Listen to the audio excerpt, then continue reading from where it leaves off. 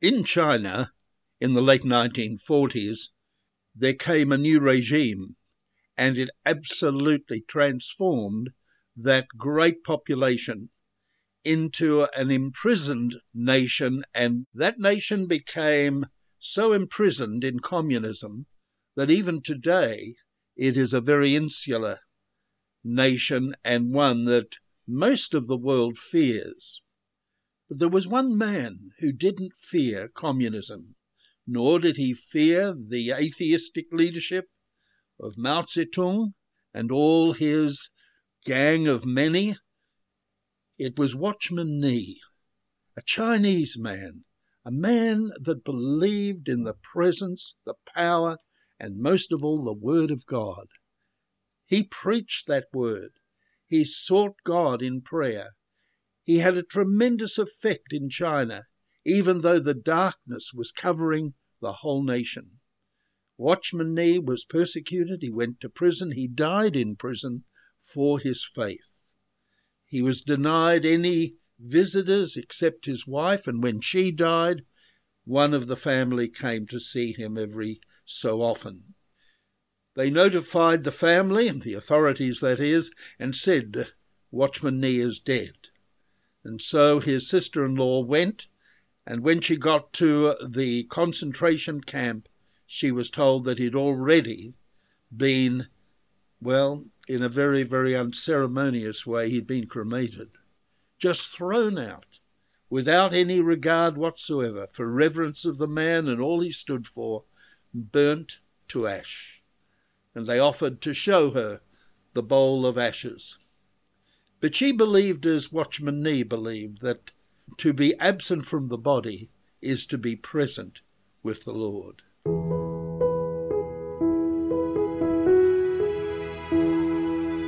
Watchman Nee gave us a terrific oversight in the book of Ephesians. He wrote a very small book, and it was very, very uniquely titled, Sit, Walk, Stand. We've talked about that before. Sit, walk, stand. And those three words figure prominently in the whole book of Ephesians. Our place in Christ is one of rest, reliance, confidence, and absolute faith in the finished work of Jesus Christ. So we are seated in heavenly places with him. Now, of course, when writing to the Hebrews, whoever was the writer, and may have indeed been the Apostle Paul, but whoever wrote under the inspiration of the Spirit, wrote these words about Christ, who is the brightness of the Father's glory, the express image of his person, upholding all things by the word of his power, when he had by himself purged our sins, sat down at the right hand of the Majesty on high. Christ sat down because the work was not only finished, but it was accepted by the Father, the Son, the Holy Spirit. And so we sit down in reliance and confidence that all our redemption payments have been paid in full. And so when you're tempted to worry about yourself and you see aspects of your nature that trouble you, make you feel a little bit less than perfect, less than even, what you want to be, realistically. You want to be holy. You want to love the things that God loves. You want to hate those things that he despises. And oftentimes we're confronted by our nature, which still clings to the old life. And then what happens is that we get guilt-ridden, or we get uncertain, or we get shaky, or we get somehow insecure. And then anxiety comes into our unprotected soul. But we are to rely on that one fact, that Christ totally, completely, and utterly purchased our salvation. And when that purchase price was paid, God raised him from the dead, which was an endorsement of all that Jesus had done on the cross. He raised him for our justification. And then, of course, he ascended into glory and sits at the Father's right hand, waiting for his enemies to come to his footstool. And so we have this amazing, wonderful understanding that as we abide in him, we don't have to fear all the frailties of our nature. We don't have to fear all those falsities that we know that are in our personality, all the lies that we tell ourselves and are told to us by even seducing spirits. We absolutely and in a very deliberate way extract ourselves from all those alien voices that are saying to you, you're no good. God doesn't love you. He's disappointed in you. He thinks that you're a failure. Well, Martin Luther thought that and felt that very often. He often had visitations of a satanic being. And once this evil spirit came into his bedroom when he was stirring from sleep and said to him, you are a sinner. You have done this. You are doing that. This is your nature. It's dark. It's sinister. You're not changed. And all of a sudden, the Spirit of God came upon Martin Luther, and he sat bolt upright in bed, and he said, Satan, everything you say may have some vestige of truth, but I want to tell you something, that the blood of Jesus Christ, God's Son, cleanses from all sin. Get out of this room. And you indeed can say with me, and I often have to say it, depart from me, Satan. I do not want you. You do not belong in my life, in my mind, in my thinking. I am washed in the atoning blood of Jesus Christ, and I am sitting with him in heavenly places. And that's exactly what we read here in the second chapter of Ephesians. God, who is rich in mercy.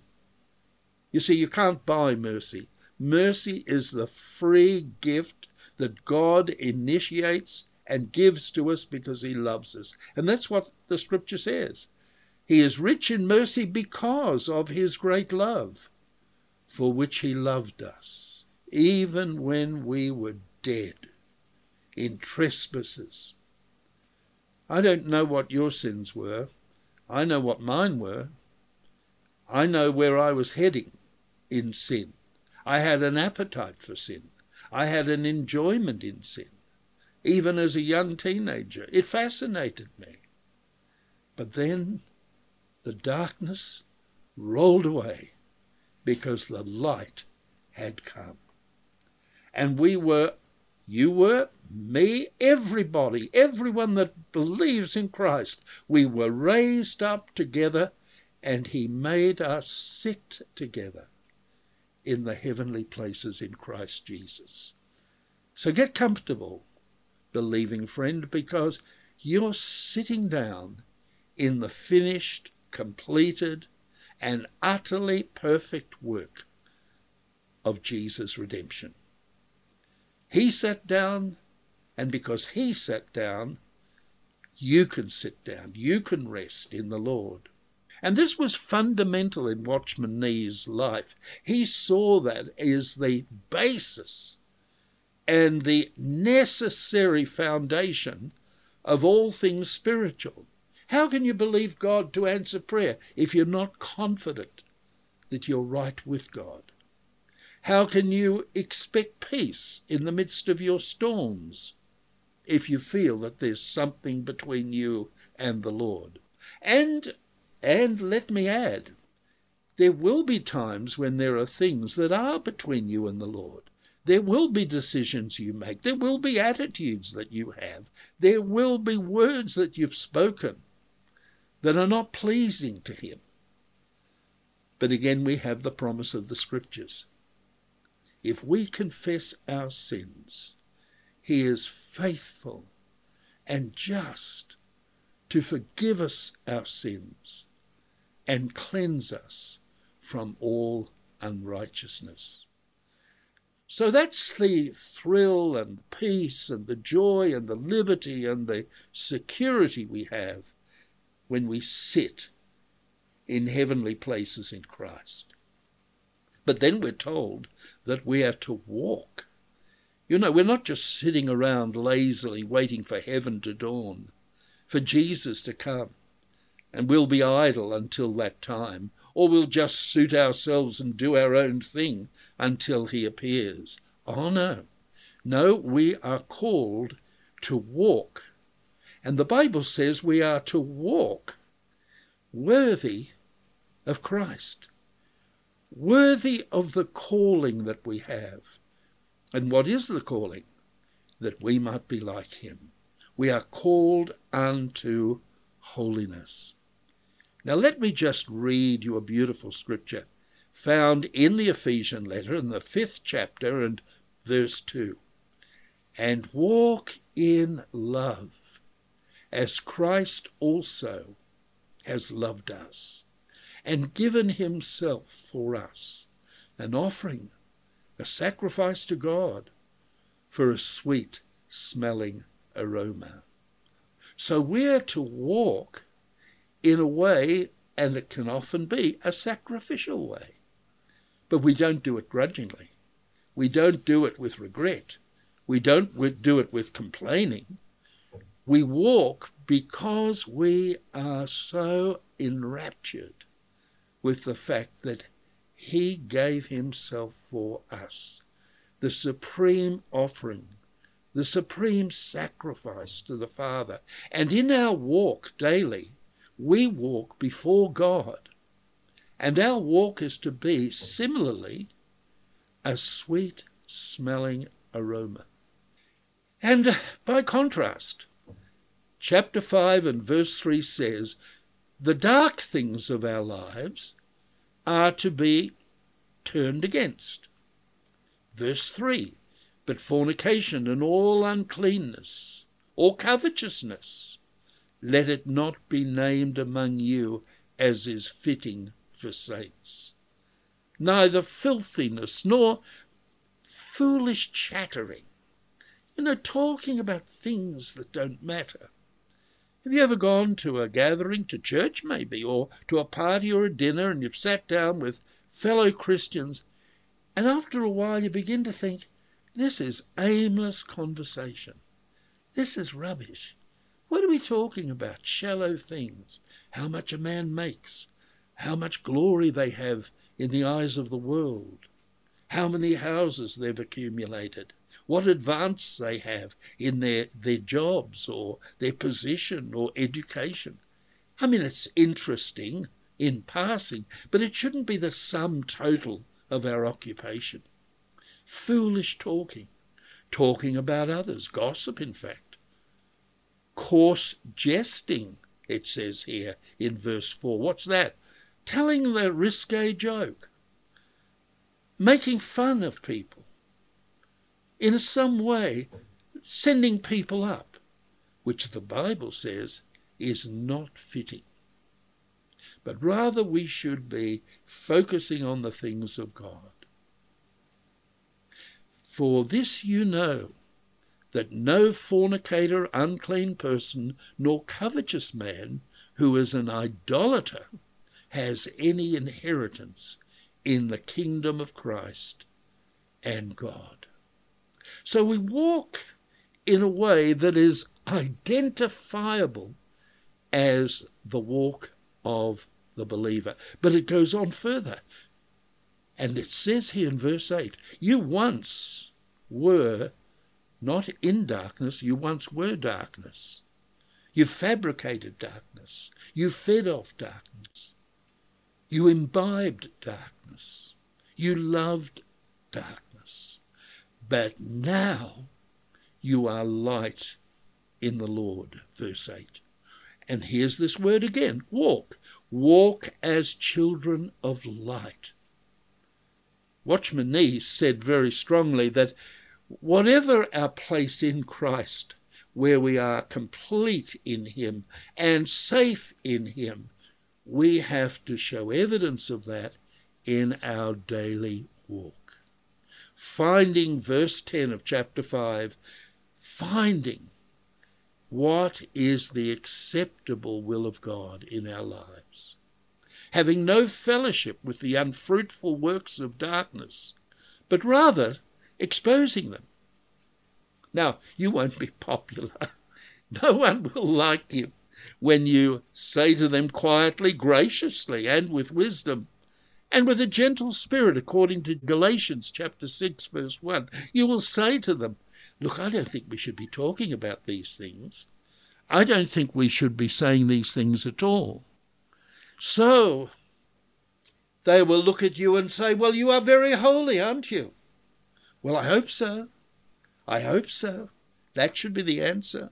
Don't be afraid of holiness. Don't be afraid to adopt or to stand in not the seat of the scornful, but to stand with those that are redeemed by the blood of the Lamb. Having no fellowship, verse 11, with the unfruitful works of darkness. For it is a shameful thing to speak of those things which are done by them in secret. We don't want to hear those things.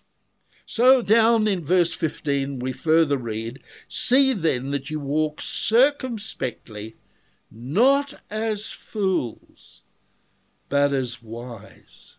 What's that mean? Well, it means we have a guide to teach us, to guide us, to protect us, to keep us on track in our walk. And what would that be? Well, it's very, very, very simple. It's found right here. We are to walk circumspectly, not as fools, but as wise, redeeming the time, because the days are evil.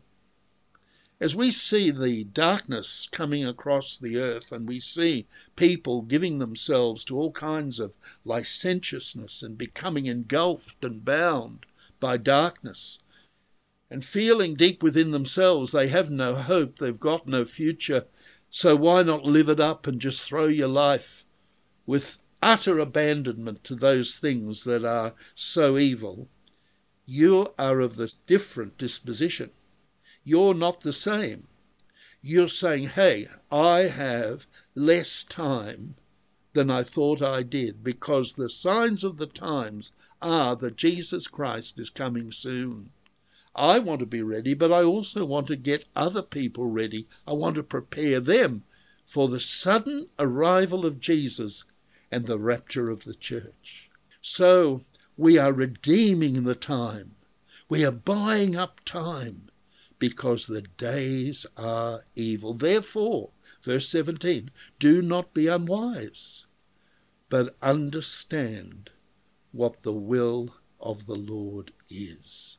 And be filled with the Spirit, building yourselves up, making melody in your heart to the Lord, giving thanks. Is that your conversation? Is that your focus? Is that where you're looking? Is that your walk?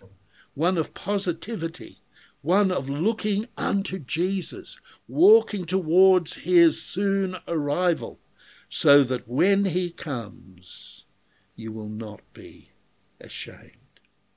And so we go back to our text in the 4th chapter of Ephesians. Paul says, as a prisoner of the Lord, inhibited, I can't go anywhere, I've got to stay within the place and the confinement where I am. But he said, walk worthy of the calling with which you are called. Worthy of the calling.